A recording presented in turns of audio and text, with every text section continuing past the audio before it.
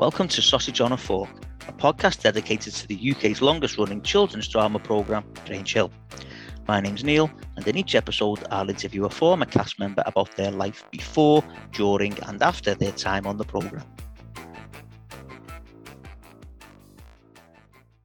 Welcome to the next episode of Sausage on a Fork, and I am absolutely delighted to say that I have been joined for this episode by none other than Sean Maguire, who played Tegs Ratcliffe. Sean, welcome to Sausage on a Fork. Cheers, mate. Thank you. Brilliant to be talking to you after all this time, because I know we've had a bit of a... I know, I'm sorry. I have been deferring and stuff. We've been travelling and, you know, kids. And speaking of kids, right on cue, my little daughter's just wondered, hey, Baba. Yeah. So, my apologies for the procrastination, but I'm here. And I will answer as best as I can. Honestly, I've had loads of people saying, when are you getting Tegs on? And as I've been saying, you know, I'm trying my hardest, but, you know, he's a busy fella. So anyway, Sean, what we'll do is we'll go right back to the start. And if you can tell us how you got into acting, how it all started for you. I am the son of Michael and Kathleen Maguire, run an Irish dancing school, still to this day. My brothers and sisters have sort of taken it over largely now, but they taught Irish dancing in Essex and in London. And I'm one of 6 children, the second eldest of 6. And when there was just the 3 of us, the other 3 hadn't been born yet. My dad, being the decent fellow that he is, we would often do exhibitions, Irish dancing exhibitions, sometimes at old people's homes. And you know, he's one of those guys who's like, you know, they could do the lift and stuff. We'd be like, why are we doing this? Typical moaning kids, you know. And we were doing an exhibition. I don't even remember where it was now because it's obviously 41 years ago. But or 42 years ago, we were doing an exhibition dancing somewhere. My brother and my sister and myself. And there was a woman called Peggy O'Farrell, I think it's Peggy O'Farrell. She was a theatrical agent. And she saw us dancing and said, "Oh, they're talented kids. Would you think they would want to do television or movies or you know, that sort of thing?" Yeah. And my dad sort of said, "Well, you know, yeah, sure, if it didn't interfere with their schoolwork, so to speak," which is ironic now thinking back to it. And so, you know, I don't have any memory of this. This is just what's gone into the etched in stone. I don't recall any of it, but I just know because we've told this story many times. And so she signed us up, and I guess it can't have been too much later. I got an audition, which I don't remember. I presume I must have auditioned for it, for a film called Voyage Around My Father, which starred the late Laurence Olivier, Sir Laurence Olivier, and Alan Bates and Jane Asher. Laurence Olivier. It was the life story of the writer John Mortimer, who wrote Rumpole of the Bailey and things like that. Very famous writer. And it was one of those Thames television films. It was actually the last film that Olivier ever made. Right. And I got the job, and I was cast as Alan Bates and Jane Asher's son. And I was on set. The few, you know, snapshot memories that I have, because I was 5 years old, you know. I remember being on set, and I remember seeing all of the attention and the cameras and everything. And, you know, as one of 3 kids there, I was obviously an attention-seeking little kid. And so being on set and being in the center of it, I was like, this is kind of cool. And I remember I do remember one of those core memory things of my dad saying to me, "Now you've got to be very well behaved. You're about to meet the greatest actor in the world." Right.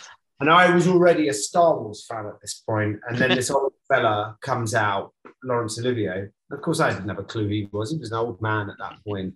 And I remember thinking, this is the greatest actor in the world. Is this old man? But he was very sweet to me. He was very gentle and very sweet. And I was playing with him. And then I remember doing some scenes with Alan Bates where we're in the car and I'm in the back of the car and he's backing the car up and he says, "Is there anything behind me?" And I just have to say, "No, Dad," or something simple like that. And he says, "Is there anything behind me?" And I go, "Yeah, if you go back, you're going to hit all those cameramen and those people." And he got a big laugh from the crew. And I remember going, "What is this? What is this? What is this intoxicating feeling of attention and applause, and there is the birth of an actor. Do you know what I mean? Yeah. And so after that, it's strange, you know, like most of us in life, you have your kind of ups and your downs, and you change your mind about a lot of things. But it was like it was branded in my brain and in my soul. That's it. That's all I want to do. Yeah. I know what I want to do. And I've had some rough days and some rough years, but with the exception of one or two occasions, and it was only fleeting, I never have deviated. I never wanted to do anything else. And so that was it. And so that was the start of it. And then there was a couple of other things. I think I did a commercial, and I did a couple of other things, which kind of kept me just enough, just a little bit every year, 6, 7, 8, 9. And I think I don't remember if I was 10. I think I was 10 when the audition came through for Grange Hill. And I, like 9.5 million people in the country at that time, 9.5 million children at the time, watched Grange Hill religiously. It scared me, intimidated me, because I was like, that's what big school's like. And then I was going to big school, so I was terrified that my school that I was going to was going to be like Grange Hill, where you get beaten up and, you know, mugged by Gripper or whatever it is. But I remember, again, like those core memories, I remember getting the script, and it had the Grange Hill emblem. And I think I joined just around when the emblem changed from the old sign to the new purple and yellow kind of thing. And I remember walking around at my mum and dad's Irish dancing class holding the script. So like, it's not a big deal. It's just Grange Hill. It's just I'm going in for an audition. Grange Hill. It's not a big deal. I'm like super, you know, I was desperate for validation. To be thought of as something other than this miniature little pipsqueak that I was. And then these memories are a bit clearer because they are really etched in stone.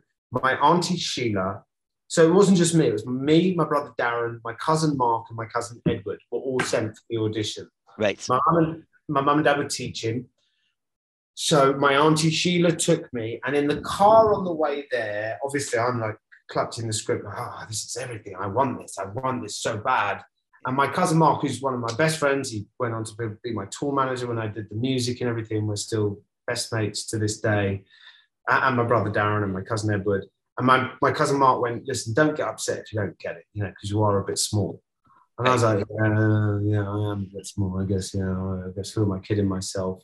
And then we got to Elstree and we walked into the reception area, and Anita Dobson, because Jill and EastEnders shot at the studio as the top of the pops. I spent most of my life at Elstree, my young life at Elstree.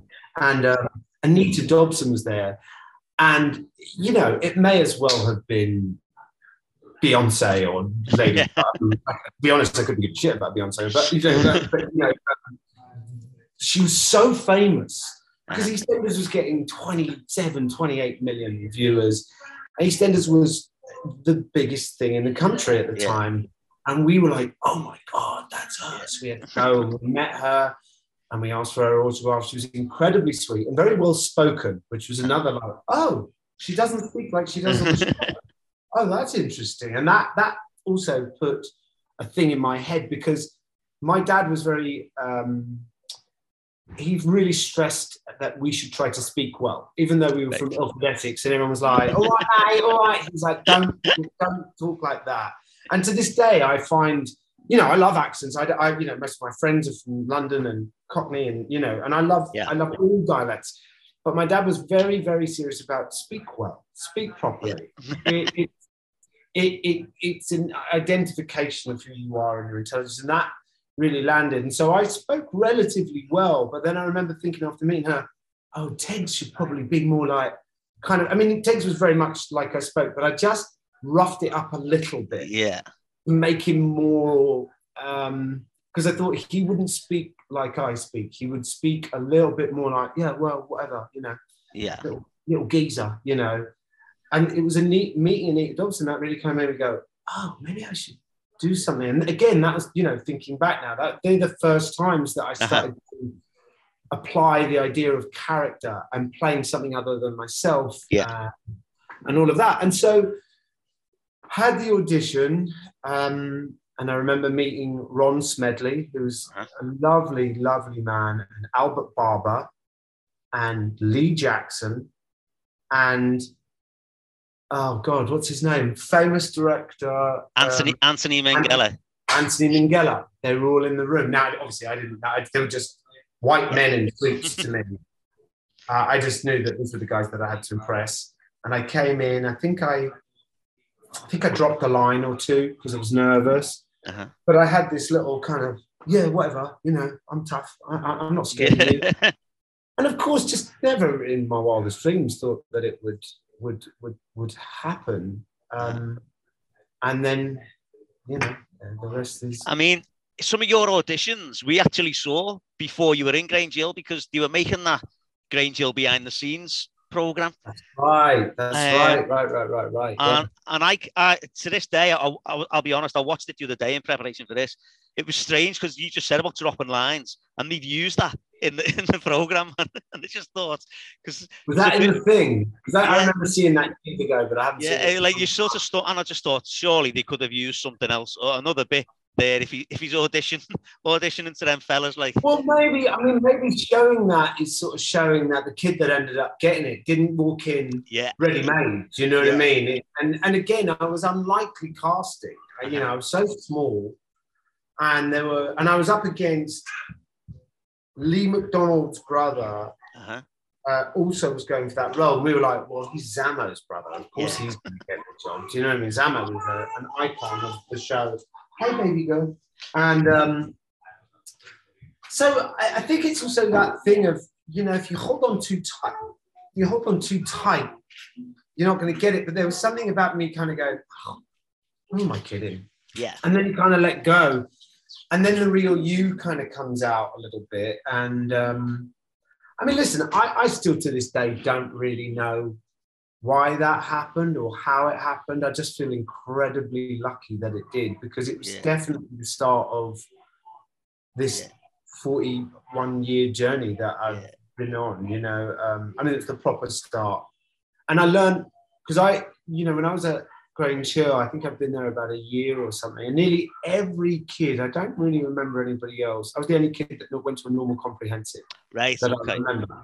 Every other kid, I mean, maybe not the older ones, but all the kids that were in my year all went to Italia Conti, Sylvia Young, Barbara Speake, all these different schools. And my dad, I remember my dad saying, do you want to go to a drama school? Do you think that would be better? And I was like, no, I don't think so, because my dad was very emphasized the importance of education. He kept saying, listen, if you want to be an actor, there are no great actors that are dumb. None. If you want to be a good actor, you have to be educated. You have to be smart. You have to be well read. And by their own admittance, the other kids would sort of say, no, we don't do any schoolwork. It's just all playing and stuff. And I was like, I'm playing here at Grange Hill. I think I should probably be trying to get my book smarts up. And, I went to just a very sort of typical comprehensive school. But the importance of education was really imposed upon me, and I could see the importance of it. Yeah, I mean, that's us actually in that Grange Hill behind the scenes program. That comes across in that, because they ask you a question about your education, and you actually say, well, you need an education. Oh, did I? Yeah. So oh, really? You need, that's my dad talking through me, obviously. Yeah. So, what was it like joining the program then? What was it like when you got there and you met all these people? The first, again, it's all kind of a bit of a blur now in my memory, but I remember, the first couple of days and weeks, I was just so enamored by John Alford and George Christopher. Like Robbie and Ziggy were, it's like hanging out with Premiership footballers. They were so cool, and so I was just like, whoa. And I remember to this day, I guess it must have been my first or second day or something, going to John Alford and saying, can I have your autograph, please? And he was like, what? Don't need me to autograph. And I was like, he said, you're on the show now. And I was like, yeah, I know, but just sign it anyway, because this thing's probably not going to last. So better than I just better to have it and not need it than need it not have it. You know what I mean, John? And I got George's and everyone, and they were really good to me. They were really, I mean, John Drummond scared me a little bit because he was very kind of theatrical and comical and very, very funny guy. Yeah. But it was like real school. I was intimidated by the cool kids and intimidated by the big kids. And, I was obviously this big. And the people that were in my year, Rachel Roberts, Paul Adams, Darren Cujo, Suzanne and Sonia. God, the names are escaping me now. Forgive me. Lynn Radford, Sonia Cairns. Lynn Radford. And I'm getting their real names and their stage names. Lynn Radford, and there was one other girl who was lovely. Who's Sonia? No. Sonia Cairns. Sonia Cairns. Yeah. Right, yeah. God, yeah. Well, we wouldn't know. And they were all lovely. Although Darren Cujo used to beat me up a little bit. Right. I was a bit like, I don't like him. He keeps hitting me, and I'm not strong enough to hit him back. And so the chaperones were like our mothers, and they were very sweet to me. And I think because I was the size of Tom Thumb, I think they kind of like, come here, little one. And they kind of put an arm around me. But the older guys were great. And especially John Alford and George Christopher, I remember kind of thinking, I can't believe I know them now. Like it's like when the cool kids at school say hi to you, like they said hi to me. You know what I mean? Yeah. And so I wasn't, so that really took the emphasis off the idea that I was going to go on screen in front of 9.5 million people.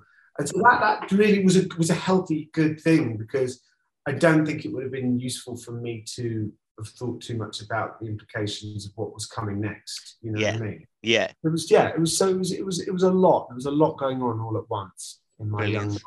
Because you joined in, well, you would have been filming in 87. It went on air in 88. So it was still it was still a massive program, wasn't it? You had the Just Say No was only 18 months before. Yeah. And I remember watching that on Newsround and stuff like that. I mean, Grange Hill was a phenomenon. I mean, 10 odd million people. I just saw in Variety the other day, Game of Thrones got 9.99 million. Big hit. And I'm like, in America, with 350 million people, you got 10 million. Grange Hill was getting that twice a week. I mean, this pre-internet, pre-Sky, pre-cable, you had your 4 channel. I don't even know if Channel 4 was probably in its infancy then. Yeah. So, you came up from school and you put BBC One on, and that was it. So it's funny to think how television and how audience shares have changed since then. But you forget that the country's population now is around, 55, 60 million in the UK. So it's probably around 55 million or something like that. So you're talking almost 1 in 5 is watching you twice a week. And when you think about those numbers, and when joining EastEnders, 25, 26 million people, you're talking about, 1 in 3-ish you're in the living room twice a week. And that was a big lesson for me about becoming recognizable. There's a difference between, I think, being famous, like a Barack Obama or, David Beckham or somebody who's just, globally famous and so on. And then there's just people that are very, very recognizable because they're in your living room.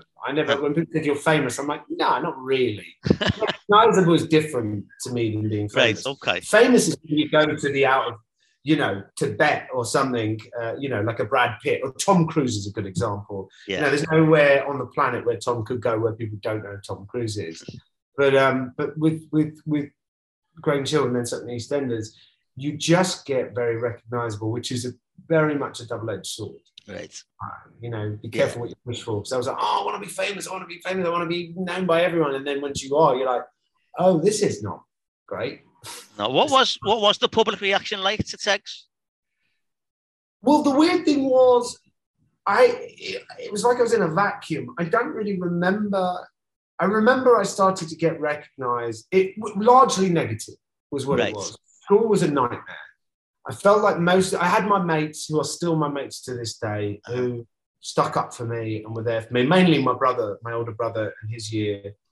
But I had my best pals, and they, bless them, they stuck it out with me. But it was not good. It was largely disliked, largely hated. The students were bad. The teachers were worse. Wow, really? I had a really negative experience because they just thought, oh yeah, I mean, all the time. Oh, look, everyone, look who has a question, Mr. Television, blah blah blah. I mean, the Really? things Wow. they did were so like borders on child abuse. You know, I can't believe that some of them did what they did. There were one or two that were nice and nurturing, but largely it was a horrible experience. And so I felt the negativity far more than the positivity. And it was only when I got much, much older, I remember years and years later, one of the first people that said it to me, and I was like, what? Was Matt Lucas, who's now a good friend. The first time we met, he went, oh my God, it's Ted Ratcliffe. And I was like, he was like, oh my God, I loved you. And I was like, what? You're Matt Lucas? What? Then it seemed to just sort of unfold that people were like, Tex was great. Tex was a hero. Tex was a legend. And I was like, what? Yeah. I thought I was hated. You know, I mean, I knew that sort of some young girls liked me because I started getting fan mail, and that was a new experience. So I thought some people liked me, but largely my big takeaway was I'm just that little git off the telly. You know what I mean? And so it was not anything that would have kind of gone to my head. It was quite the opposite. Yeah.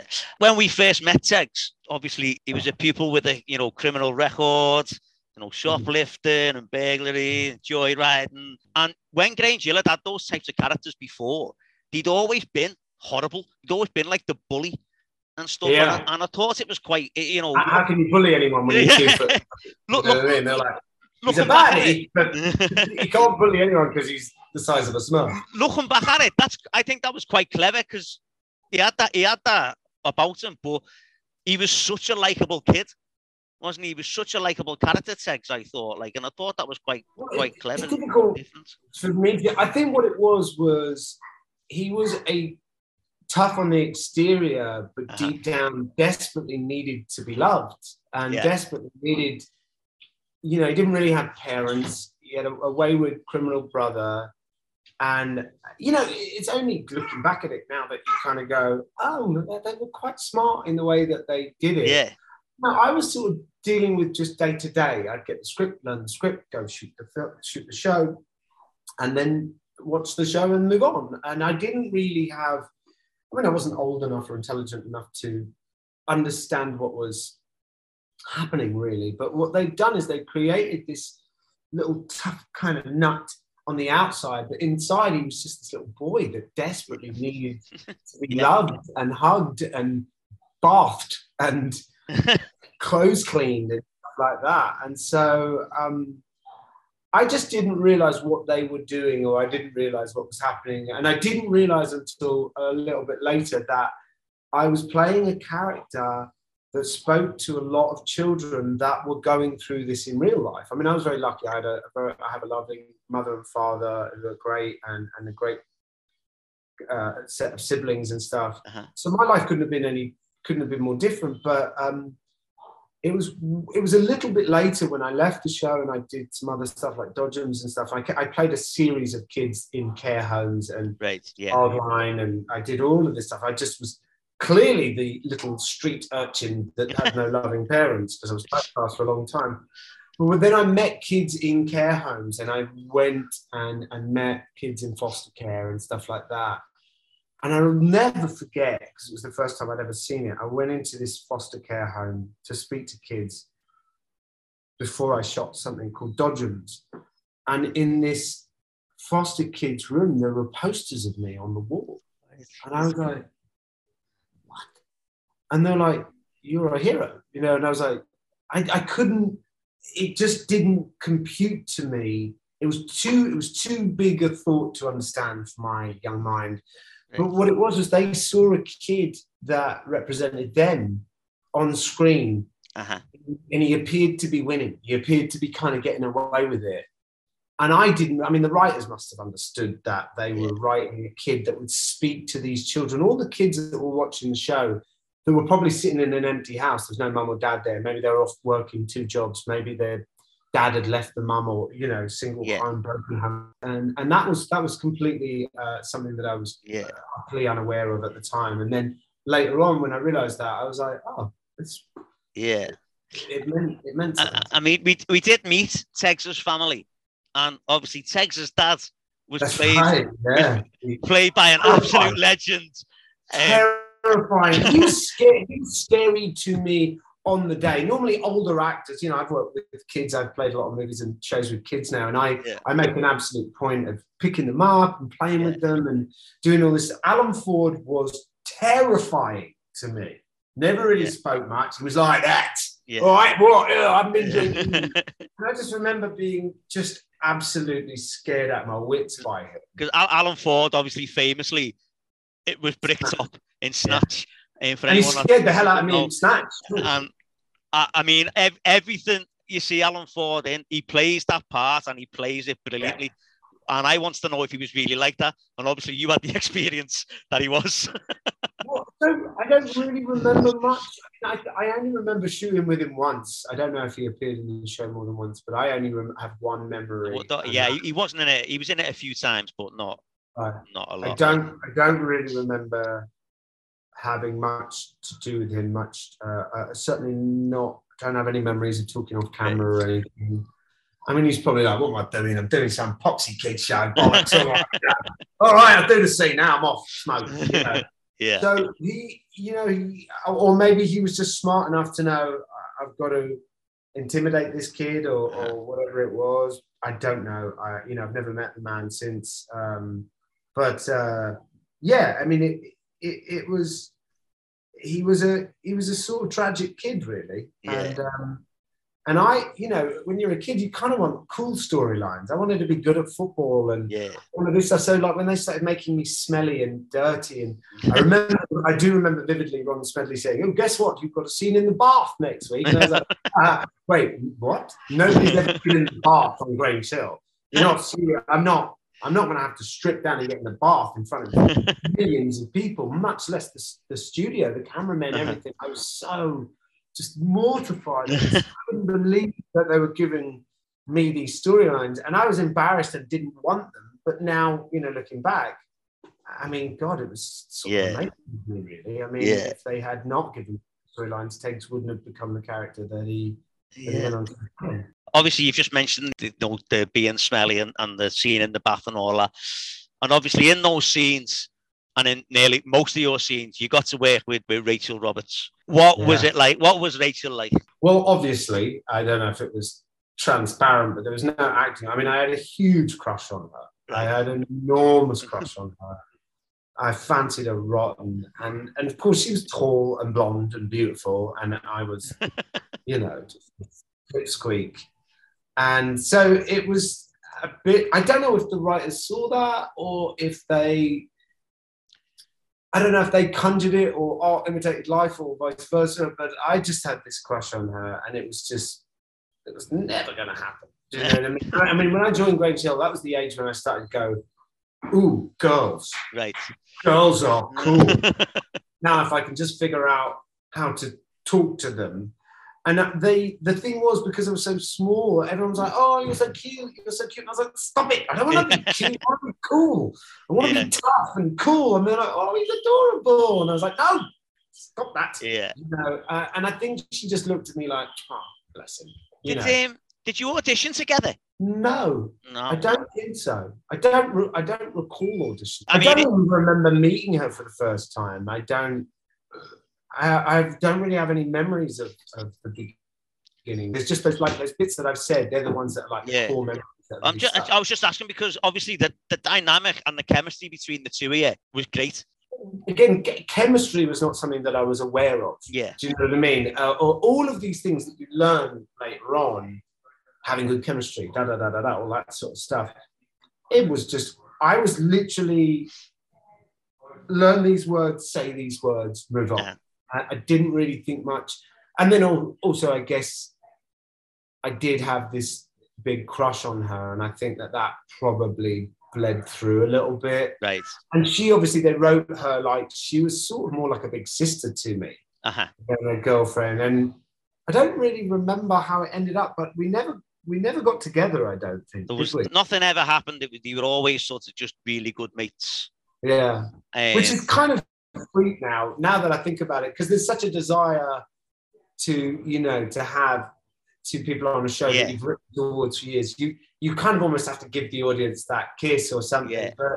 But in real life, it doesn't always happen. And I think, and in real life, it never happened for us. I mean, I had this big crush on her, and I remember leaving the show going, damn it. You know? Yeah. So, but yeah, but she was always very sweet to me, and she was always a great girl. She was always lovely. In fact, you know, we haven't seen each other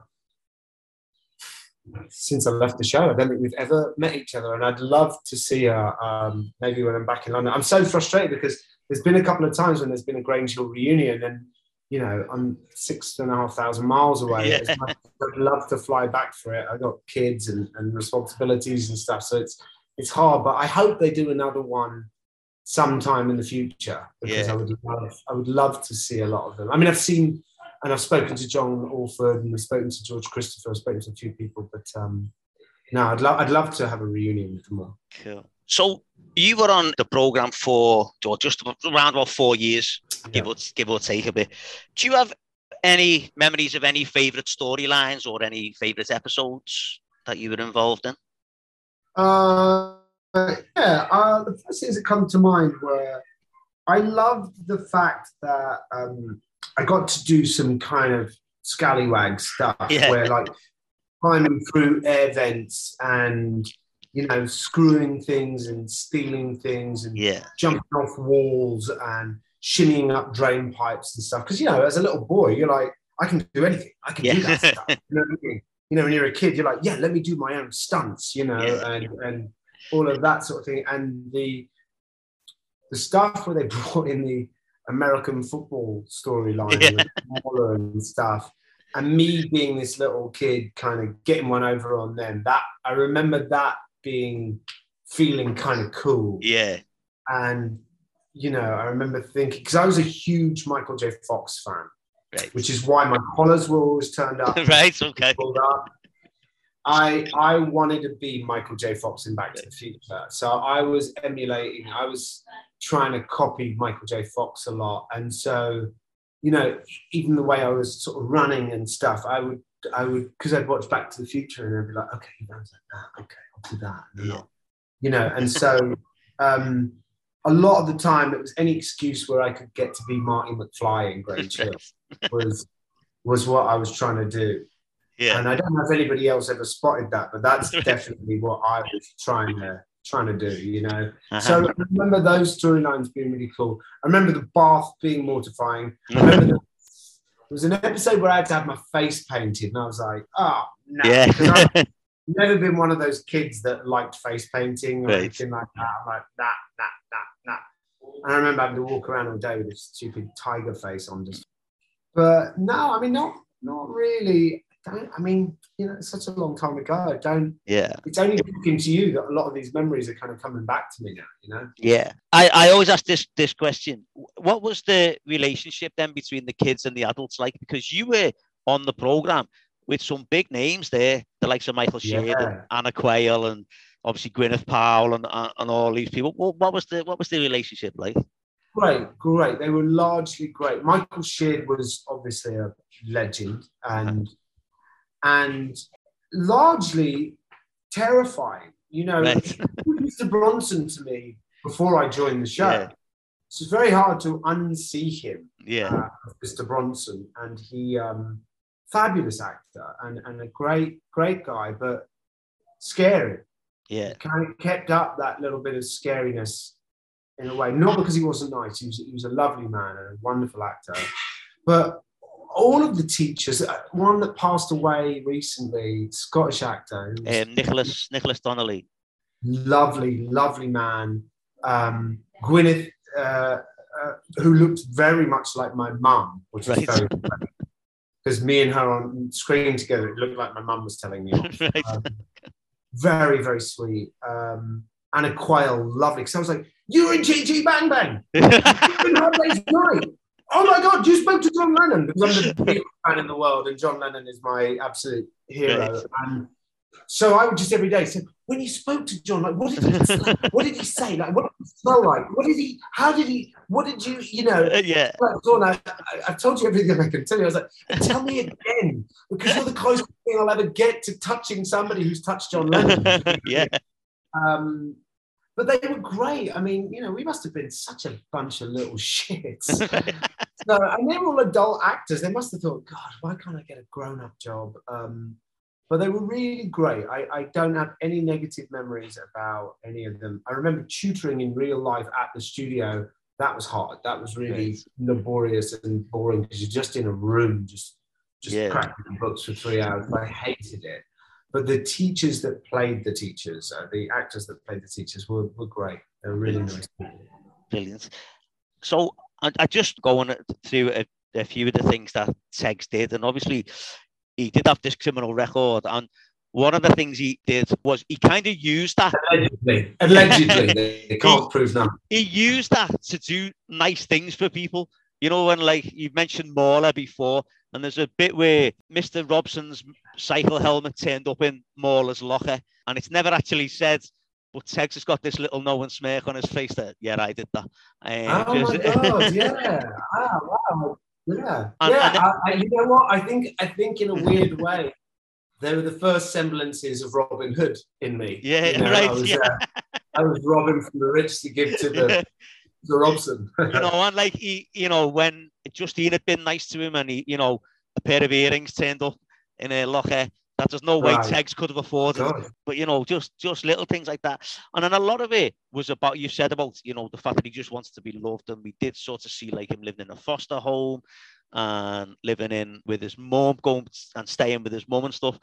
But there's one thing I like about when he goes to the foster home, he's talking to his social worker, and there's a scene where he's talking. She said, "What's it like?" He said, "Well, it's all right, but it's not.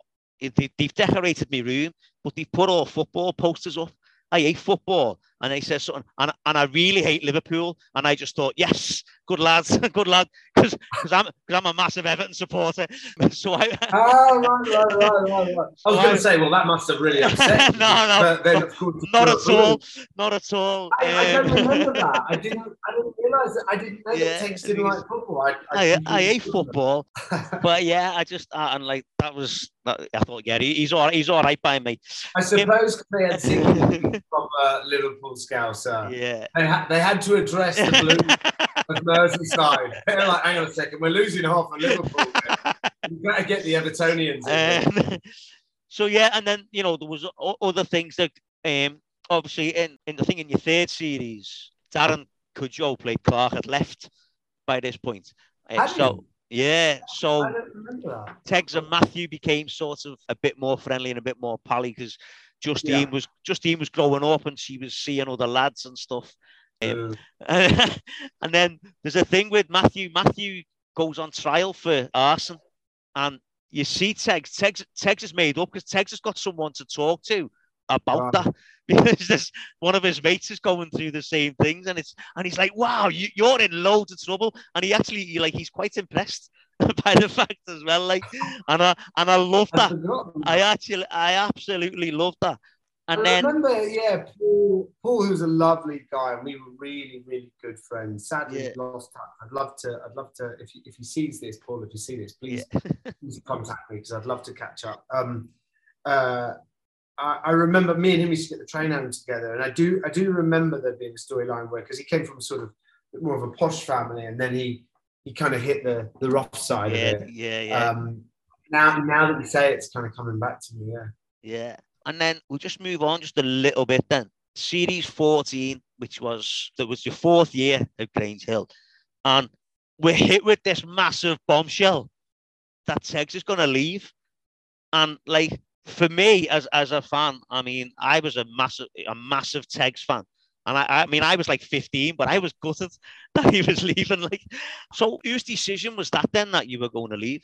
It was mine. Right. It was my decision. I mean, looking back on it now, I can't quite believe that I did it. But again, my mum and dad playing a massive part in it. It was getting closer to GCSE time, and I was missing so much of my school life. my grades were suffering. And my dad said, you know what? I think you should leave. And I was like, what? Are you crazy? I'm living the dream, man. He was like, yeah, but listen, if you want to be an actor, you're never going to make it unless you get your education. And if you fail your exams, he said, look, everybody that's left Grange Hill, a couple of them have gone to EastEnders. That's it. That's it. He said, there's no future in this if you see it all the way to the end. And my dad, to this day, is a huge influence on me and a very wise man. And I'm kind of now thinking about it, I'm like, I can't believe he kind of convinced me that it was the right thing to do. But it clearly was, because it was unheard of. I mean, nobody left Grange Hill. You stay till the bitter end, you know.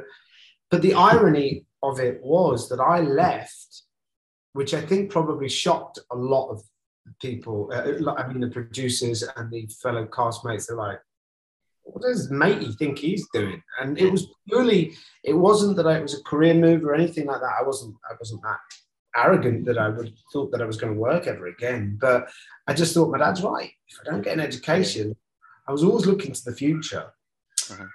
And so I left. And again, I remember my last day being very, very sad. I remember we used to take Polaroids. This is back before digital cameras. We take continuity Polaroids. And there were all these Polaroids on the makeup door of funny things, embarrassing things, silly, you know, when my dad cut my hair and cut my sideburns too short, you know, all of these things. And they'd taken them all down and put them in a book for me. They gave them to me and they recorded it on camera and they gave me the tape, giving me it.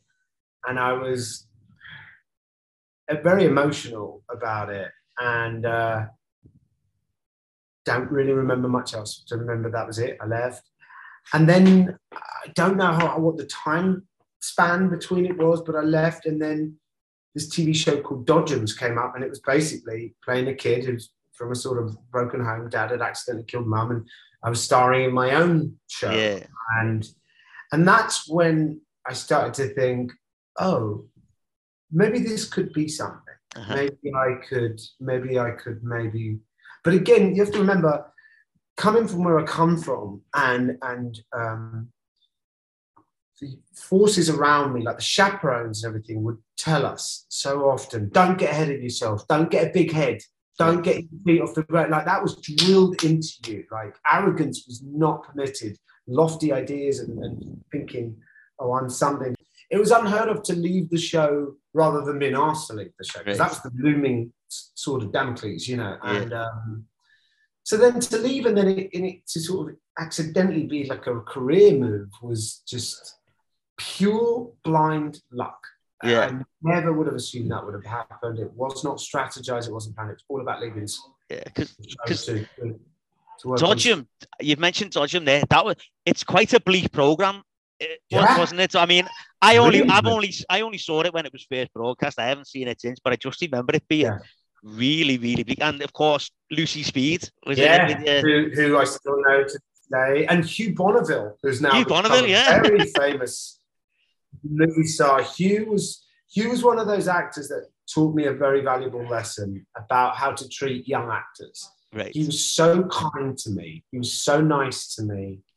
And also Patrick Robinson was on that show, who went on to be in Casualty and other things. But Hugh was an enormous... had an enormous effect on me, because I was like, this guy's treating me like I'm an adult, because you're working adult hours, you're living in an adult professional sort of life, but he just treated me so kindly and so nice, and we are good friends to this day. You know, we've remained in touch, and he's one of those people, his success just makes me, you know, just so happy, because you could not meet a nicer, more decent guy, or somebody who deserves every ounce of success he's had. So, and he was in the doldrums for a long time. And then I remember seeing Notting Hill, and I was like, Hugh, oh my God, we sort of lost touch at that point. And I was like, oh my God, he's in a movie with Julia Roberts. This is amazing, you know. And one of those guys that you just hope and pray he's going to get what he gets, and he deserves every bit of it. And that's never changed. Brilliant. Okay, so then after that, you did an episode of The Bill, but then famously you walked the path that many people had walked from Grange Hill to EastEnders, and we met Aidan Brosnan, Irish footballer. Yeah. I'm guessing the Irish accent came easy with you. Well, yeah. I mean, I was just doing my dad. You know, Yeah. I was just trying to. I mean, I used to sort of, you know, like all kids, man, get up those stairs, you. I'll football you to bed, kind of thing. So, you know, I would do that, mocking my dad, kind of thing. And all my family in Ireland are, you know, most of the 9 families, 7 of them are in Ireland and 2 are in London. So, you know, we'd go to Ireland every year, and my mum and dad ran an Irish dancing school. I grew up in a very second-generation Irish area. So some people gave me a bit of grief about it.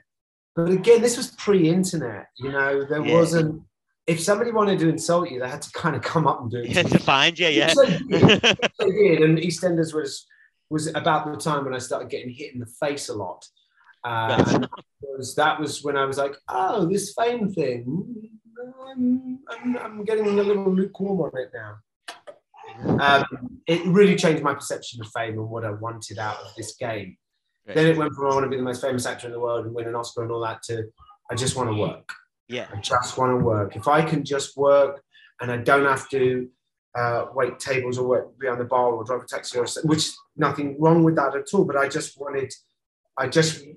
to, honestly, this is the truth. I would go to bed every night and I would fall asleep saying my prayers, going, please God, just let me be an actor. Please God, just let me work. I don't need all the fancy stuff. I don't have to be a millionaire. I don't have to this, but you know, I would like to get to Hollywood, and I just let me work. That's all I wanted.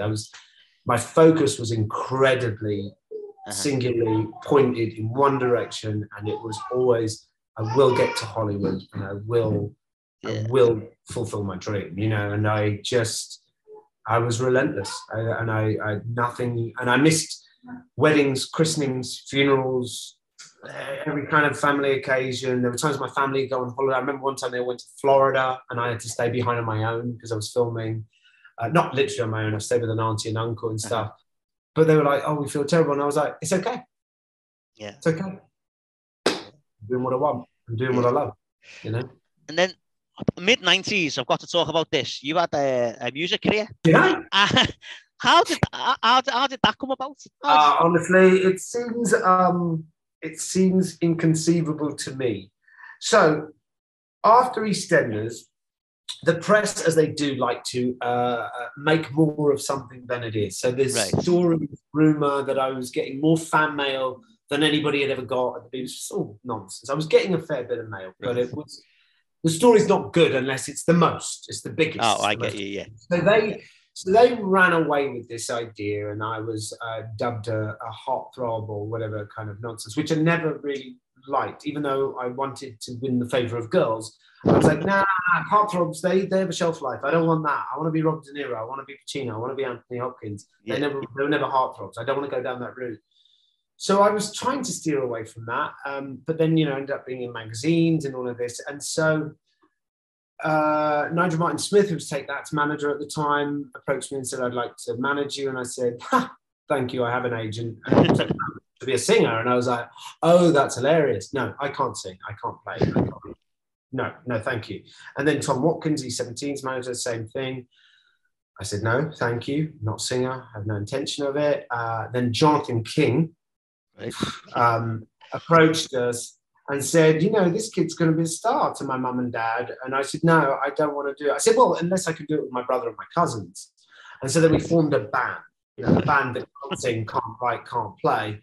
That was ill-fated, lasted all of 5 minutes. So there was all this rumor and wooing of, I'm going to make a record and everything. And I was like, I don't want to, I can't sing. I had no desire to do it. And then I ended up getting a manager. I really could pick him, called Max Clifford. Oh, right, okay. The infamous Max Clifford, who, again, my dad was like, I don't trust this one bit, but if he's going, he's promising the sun, the moon, and the stars, he was going to get us a record deal. And I was like, so then he got me on Speedway motorcycles because he was promoting that and promoting me. And then I had a really bad accident where I nearly died. I hit a wall at about 50 miles an hour. I tried to jump off the back and I broke my leg clean in half. If I'd have hit the wall, I'd have been dead. I was in hospital for about 2 weeks. And while I was lying in hospital, I had this kind of some sort of epiphany where I was like, I could be dead. This could have all been over. And life's short. It could, it's fragile. And also I've left a soap. What am I going to do now? Nobody's going to hire me. I'm not credible. I have no future. I don't know what I'm going to do. And at this point, this wonderful man called Ian Allen came along, who's a friend to this day, a genuinely kind and decent, lovely man. Making me a bit emotional thinking about this.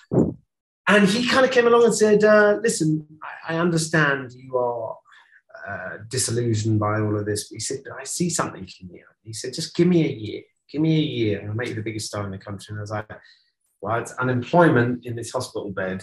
And I was like, you know what? In my head, I was like, you know what? I'm smarter than all of you. This thing's not going to work at all.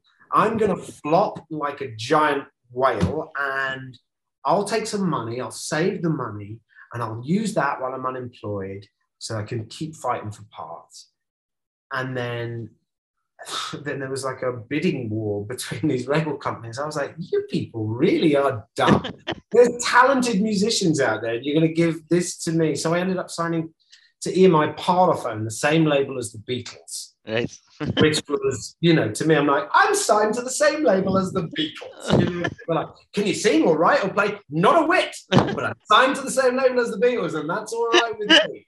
And so, I thought we'd make one record, it would flop, and that would be it. And then, 3 years later, I'm touring and playing Wembley and making substandard pop records. But it was a great education. I knew that it wasn't what I wanted to do. I kind of wish, because now I'm very musically minded and I love playing and I love singing. I have no desire to play to an audience, other than my kids. But I love to play. I have a friend who's here at the moment, a musician who's out in the garden at the moment, who's here making an album. And I just love musicians and I love being around them and I love music. But it's something that I discovered much later in life. I wish I'd known. I wish I had the passion for music then that I have now. Right. Yeah. But it was the way it was supposed to be.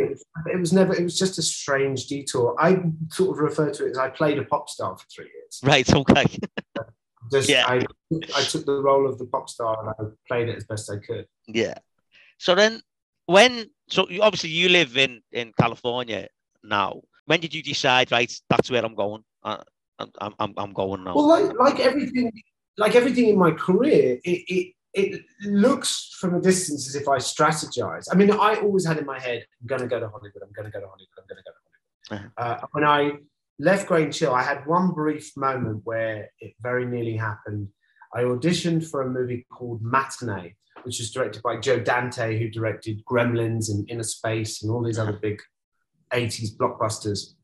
And I got down to the final two, and I was flown out to Los Angeles, California, to go to Universal Studios to meet Joe Dante. And I was like, oh, it's happening. The dream is coming through. I knew I would.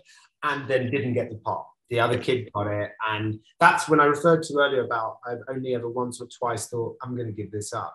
It was fleeting. But the moment I didn't get that, it broke me. I just sobbed and sobbed and sobbed. To be so close to the dream. It was in touching distance. I was at Universal Studios. I was standing at the clock tower of Back to the Future. Wow. And I was just like, it has to be. How can it not be? And then when it didn't happen, I just thought, why would God do that? What kind of what are you? And then what I didn't realize was, there was some strange plan. And a few weeks later, I got an audition for EastEnders. Right. And then everything changed. And so America kind of came about after the pop thing had come to its natural end. I sort of said to the record company, look, this is not good. I'm not good. Why don't you let me make a record that I want to make rather than, and I made like a bad version of a Blur record, which did terribly. And that was it. The company dropped me. And then I just thought, okay, now I'm in trouble. So I've been in a soap, I've made bad pop records. What do I do now? Nobody's going to touch me with a barge pole. Because everything was about credibility then. There was credible people, and then there were people like me. And now you can be on, no disrespect, but you could be on Hollyoaks or something and then end up in Game of Thrones. You know what I mean? Yeah. That was not possible back in the day. You had to be credible or you weren't, or you were never going to get in the door. Now it's a kind of, if you can do it, you can do it. I think it's much better, and I'm glad for the young actors coming through now that the system's different. But then it had to be that way. And so after the pop and the EastEnders and everything else, I took a long, hard think about how am I going to do, what am I going to do? And I went and sat down with my agents and said, help me, guide me, what do I do? And they said, you need credibility. The only way to get credible is go do theatre, go do Shakespeare. My dad had always said to me, you're not a real actor until you've done Shakespeare. And I was like, yeah, well, I've been in quite a few shows and movies now. I think I am a real actor. He's like, have you done Shakespeare? And I was like, all right. So I got cast bizarrely, because at that point I was sort of, you know, not well educated and not well read, and I could barely read out loud. I'm not joking, I was that bad. And I got cast as Romeo. And this was one of those times where it became massive. This is the making or breaking of you. Yeah. It was so hard, and I was so out of my depth, and I was so terrified. So I just quit everything in my life. I almost built like a brick wall around myself and went, just this and this play. I do nothing else. I will crack this. I will absolutely, I got to knock it out of the park. I have to prove to myself, more than anybody else, I had to prove to myself that I could do it. Yeah. And I thought, if I can do this, I can do anything. If I can do 2.5 hours of Shakespeare on stage, having never done a play before, then I can really do anything. And that's what I did. I just devoted myself completely to it. And it was scary and it was terrifying and everything, but I got through it, and it changed me. It really changed me, and it changed my belief in what I could do and what I could achieve. And then I was like, okay, now I'm in charge of myself. Yeah. You know, now I can do whatever I do if I put my mind to it. But talent is nothing without hard work and discipline. You know, it's just, unless you can cut all the distractions out and push everything away and go, nothing else is going to work unless you get this right.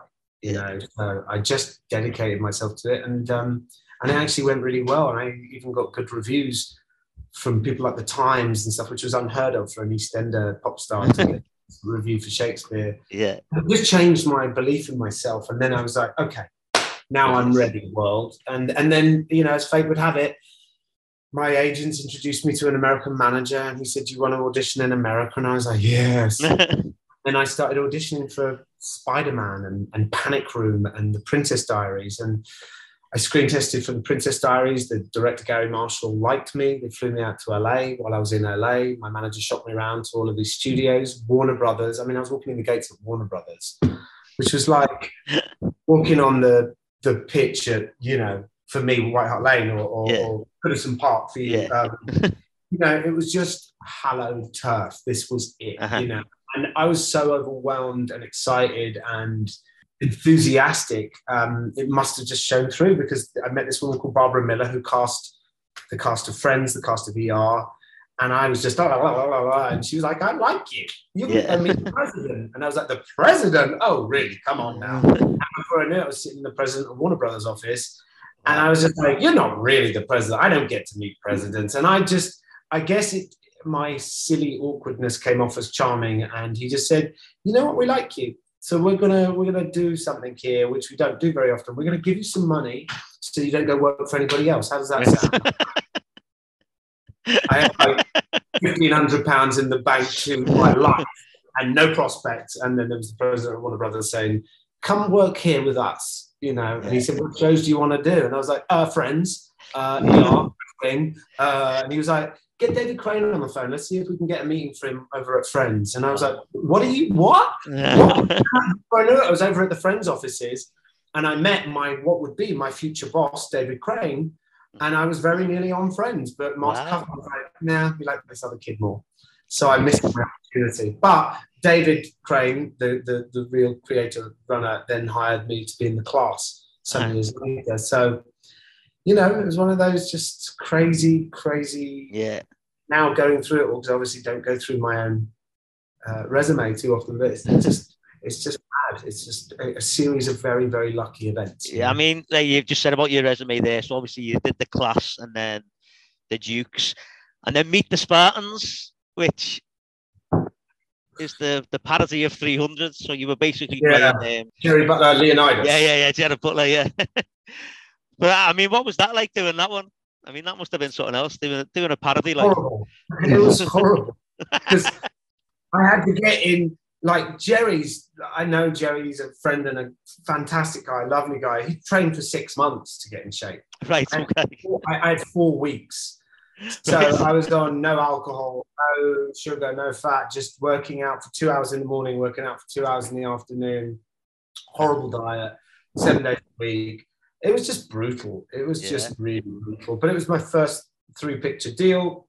And I thought, okay, I'll make this stupid movie, and then, sorry, I shouldn't say that. I'll make this silly movie, and then it'll lead to the movie that I want to make, and so on and so forth. But it just didn't really transpire that way. And, I had mixed feelings about it. But I've had a friend of mine said to me, don't speak ill of it, because there's a lot of people out there that like it. And when you speak ill of your own work, you're putting down their opinion of it. And I thought that's very true. Yeah. But, I just always wanted to make The Godfather and Dog Day Afternoon and Heat, like that. So it wasn't really where I wanted to go, but it was my first studio picture, and I wanted to just get cracking.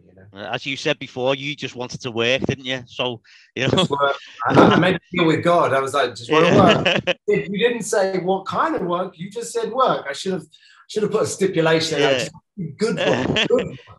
And obviously since then, you've done other things, like Death in Paradise and Scott and Bailey. But then, in my eyes, the next big thing that you did was Once Upon a Time. Yeah, that changed the game. Because I love Once Upon a Time, and when I was telling people about the premise behind Once Upon a Time, it sounds like it should be a kids program. Sort of. Well, because it's taking children's fairy tales and then spinning it out. So I remember I met the showrunner on the pilot, and I just read a whole bunch of pilots that year, and everything was the same, and this thing was very different. And I said to him, regardless of whether you hire me or not, you're either going to have an enormous hit on your hands, or the studio won't know what to do with this, and they won't know how to make it. And obviously it was the former rather than the latter. And then they were interested in me to play a character, and I got another offer, which was unusual at the time, to do a sitcom. Right. And I'd done a bunch of sitcoms already, and I like sitcoms, and they're fun and they're easy. And I like the guy who's running, and they just offered me this show. So I went, I'll take that rather than fishing for this. And then that show didn't go. And then Once Upon a Time became this giant global hit. And I was like, oh, God, Dick, just fuck that up. But then, again, as fate would have it, the right role for me came along. In fact, I'd auditioned for one role, and then that had happened. Then there was another role. I think I auditioned on tape for Captain Hook, and my friend Colin ended up getting it right. He was a great Captain Hook. And then I think it was like a fax or an email came through. And my wife, I was painting my kitchen. I was in here painting the kitchen. And my wife said, you got an audition for Once Upon a Time? I went, nah, not going in for that. Nah, I don't feel like being rejected today. No, I'm in charge of my paint. My paint can't reject me. I was obviously feeling a little bit like, sort of not feeling great. And she was like, it's for Robin Hood. And I was like, she went, and my wife she's not big on compliments and stuff. She just was very no bullshit. And she was like, I can see you as Robin Hood. And I was like, I can see me as Robin Hood. Right, brush down, clean up. I was like, right, I'm going to go in there and I'm going to do it exactly as I want to do it. No bullshit. All right, this is how I'm going to do it. So I'm going to do that, and you're going to hand me that, and I'm going to do this now. All right, got it? Mic drop. Boom. See you. I'll never see these people again. And then the phone call. They wanted to do it. And I was like, God, sometimes things just happen that are very unexpected. Yeah, brilliant. And that really did. It changed a lot. It changed our lives, that one. Okay, so obviously you have done a lot of stuff, and you've mentioned some of the people that you've worked with, but I have to ask you this question. Do you ever get starstruck? God, yeah, of course. I mean, it changes, like when I first moved to America, I remember the first American famous person I saw. I came out of a meeting and I said to my manager, who became a really close friend, I was like, you'll never guess who I just saw. Tori Spelling. And he was like, Now, when you've been here for a while, you see everybody. And he was very sweet. He didn't make me go, Tori Spelling. Who gives a shit about Tori Spelling? Yeah. But yeah, I was really, I was enamored by American stars. But then that dissipates quite quickly. But I think the last time that I got genuinely, like, I couldn't talk, like I just lost my shit, was we went to Old Chella, which was the Rolling Stones, Bob Dylan, Paul McCartney, like just legends. And a friend of mine is a musician. Oh, and the Who. So a friend of mine knew somebody from the Who, and not the band, but like, part of their team. So we had backstage passes and everything. And my mate from Dublin and I are just crazy Beatles fans. And so the big deal was obviously McCartney. McCartney's going. So all day we'd be getting a drink. Sean, it's McCartney. Oh, it's McCartney. And it got a bit tired. By the end of the day, so it's a bit played now. We're backstage, and I think I was looking at my phone or something, and my mate Andy hits me. He goes, Sean, McCartney. And I was like, yeah, Andy, McCartney. He goes, no, fucking hit me. And I was like, and as I look up, Paul's walking by with a guitar slung over his shoulder. Just, being Paul, like, walking to the stage. And I was like, oh my God. I just kind of, I couldn't quite, because my entire life they have been playing in the background. And so the Beatles are just such an enormous part of my life and my family's life. But all of my family are huge Beatles fans. I mean, they are bigger than Jesus. It's fair to say. And so, seeing someone like that, I think the first time I saw Jack Nicholson, I was like, Jesus, that's Jack. Yeah. Big Jack. It only happens very, very rarely. The first time I met Leonardo DiCaprio, I was pretty starstruck, because I was like, shit, man, you're living the career that I've got. Right. But he's brilliant. I mean, he's an absolutely brilliant actor. So there's a couple of people that every now and then. Oh, Tom Hanks was the other one. Like the first time I met Tom Hanks. Yeah. I was just like, I couldn't talk properly, because he's Tom Hanks. I mean, he's about as big and as good as it gets. And he's also was actually really, really lovely, because I'd done this movie with Martin Short, and Martin's really good friends with Tom. And then we were at Martin's Christmas party, and this Christmas party, that was one of the times when my head sort of blew clean off. Right, okay. Martin Short's Christmas party is just, it might as well be the Academy Awards. There's Kurt and Goldie Hawn, and there's Steve Martin, and there's Spielberg, and I was there with Christina Applegate, who's my friend who we'd done this movie. And I was just going, oh my God. And I was like, is this normal? And she was like, no, this is crazy. Even by her standards, she was like, no, this is batshit crazy. I remember I was living down at the beach at the time, and the next day I was so starstruck, because it was so big and it was so all at once. I had to go and sit on the beach and just go, oh my God. I talked to Steve Martin. I made Kurt Russell laugh. Like, it was like all my childhood dreams just got packed into sort of 3 hours. Yeah. And it blew my head clean off. So but I think that was the last time that it was like a thunderbolt, but because I love actors and I love musicians and stuff, but footballers are a funny one. Do you know what I mean? Because I know a couple of footballers and this sounds very showbizy and name dropping, but Rod Stewart's got a football pitch up at his house. And so there's a bunch of us that play at Rod Stewart's house, which sounds crazy. But, like Robbie Keane came up there and played football. And I was like, playing football with Robbie Keane, I'm an island, it's my jam. Yeah. And again, couldn't have been nicer, and just so humble and down to earth. So, I still get geeked out. And I think it'd be a shame if you lose that, if you're like, oh, it doesn't really matter, then the magic's lost on you. Yeah, definitely. And then in the same sort of vein, anyone who follows you on social media will know that you famously had a feud with William Shatner, and I'm saying feud very loosely there, but I loved that. I thought that was brilliant. Like me and Big Billy Shatz have gone toe to toe. He started it. He started coming after me. I was like, oi, back up, Captain Kirk. I didn't want this fight, but you're an old man. You're out of shape. But he, funnily enough, I didn't understand it at first. And, you know, he's giving me a bit of grief. So I gave him a bit back because, you know, I was raised, you know, it doesn't matter who they are. They come for you, you hit them back. And then I was getting a lot of abuse online from sort of fans of the show that didn't want me with the fictional girlfriend. Just stupid. Oh, right, okay. And he private messaged me and said, "You okay?" And I was like, I said to my wife, "William Shatner's messaging me. Is this kid?" And I was like, "Yeah, I'm okay, William Shatner. Are you okay?" And he's like, "Look, I see you getting a lot of grief." And I said, "Well, yeah, I think I'm going to quit this social media thing. It's not for me. It's like I grew up. You're not supposed to talk to your stars and stuff. There's supposed to be a distance between us." I said, "I'm going to quit this stuff anyway." And he went, "Don't you dare. Don't you dare. Don't let them, because if they do that, they'll have won. They'll have bullied you off it." He said, "I don't like bullies." And I was like, "I don't like bullies either. You're right. Fuck them. Yeah, I'll just block and report and I'll sort of..." So he was kind of really cool with me. And then we kind of sort of struck up a bit of a friendship, but then still kept our public feud because I still But then he kind of sent me a message saying "Merry Christmas, kiddo" and stuff. And I was like, "Can't be good."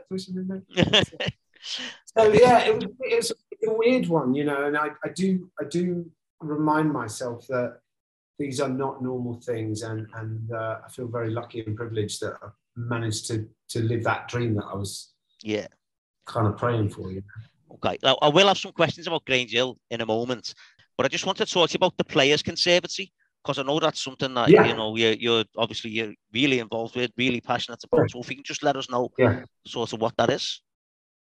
Well, it's something that, because I've come from a family of teachers, obviously, and as I mentioned, and I've been thinking about starting, because a lot of people have said, "How do you start? What do you do? How do you?" And I didn't know, because I never trained as a youngster, and I used to have a lot of people saying, "How do you get into it? How do you do it?" And I was like, I don't really.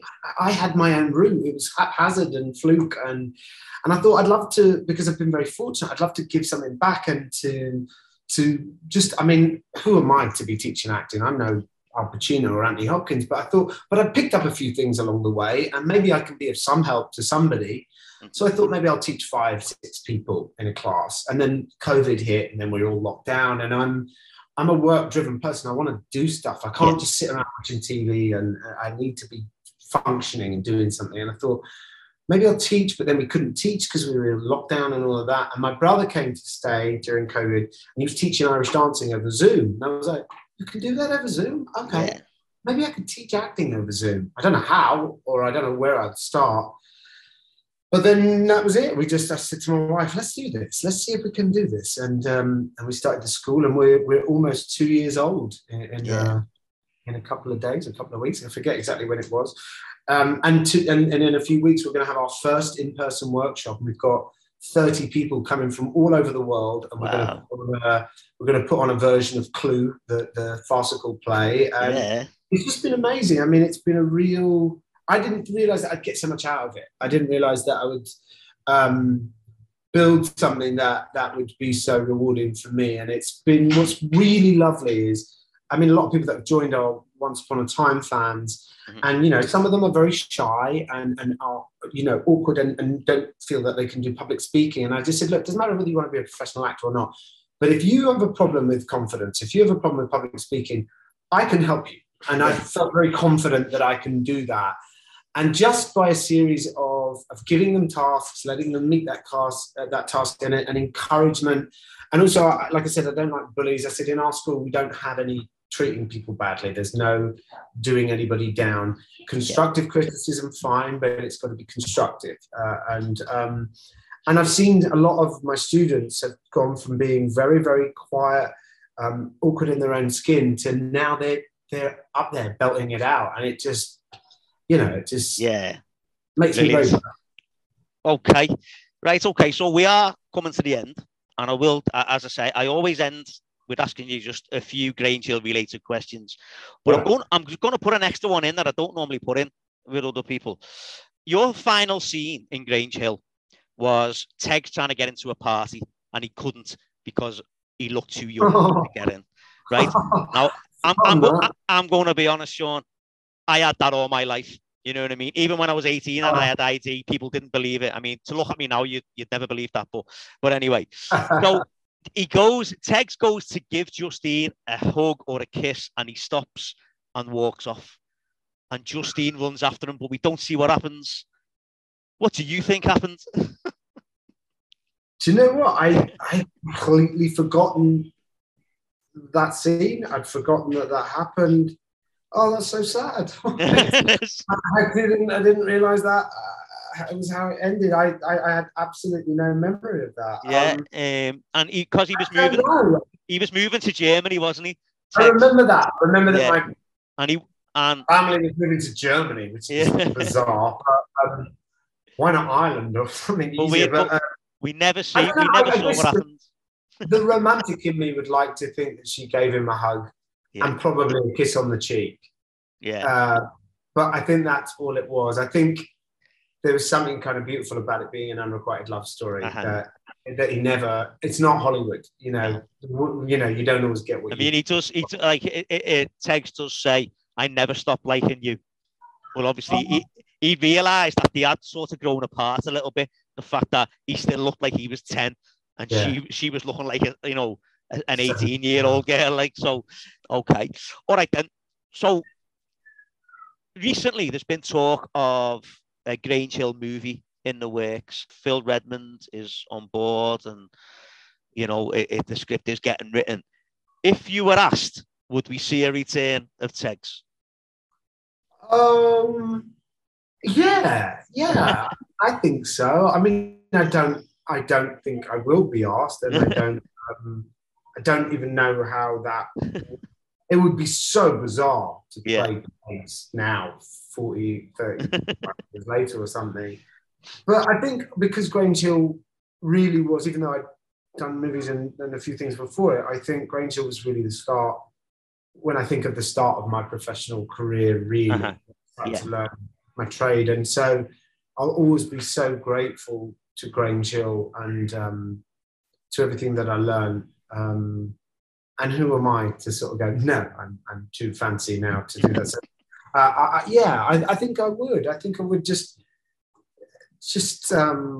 out of respect and gratitude, Brilliant. I don't know if I will be asked. Nobody's contacted me, so I don't think that's on the card. But yeah, it would be weird. It would be very weird. I had no idea how I would eat eggs now because I'm 46 and 3 kids, and so it would be strange. But yeah, I think I would always. I generally have a policy about not going back to shows once I've left them. I don't know where that came from, but I've only done it once, and it was once upon a time, and I did it really, if I'm being honest, because the fans of the show were so good to me, and they were so not all of them, some of them hated me, but the fans of the show really were extraordinary to me. And that storyline, a lot of people felt that Robin was killed when he shouldn't have been, and it left that another unrequited love story which never got its closure. And so I wanted to give the audience what they wanted. But generally, as a rule, once I've left the show, I kind of think I've done that, played that. I don't really want to go back. Yeah. But going back to visit Tegs 30 odd years later would sort of bizarre. So okay then. So other than Tegs, who was your favourite character in Grange Hill?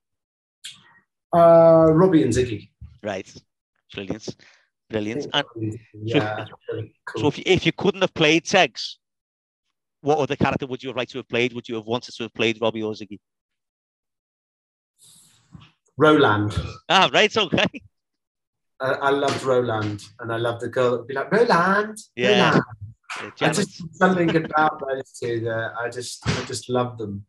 Or Mr. Bronson. Yeah. Mr. Bronson was such a great character. Danny Kendall was another great one. Yeah. I thought he was such an amazing character, and he was a lovely guy as well. Yeah. So yeah, I mean, Grange Hill, they did create some really good characters. Yeah.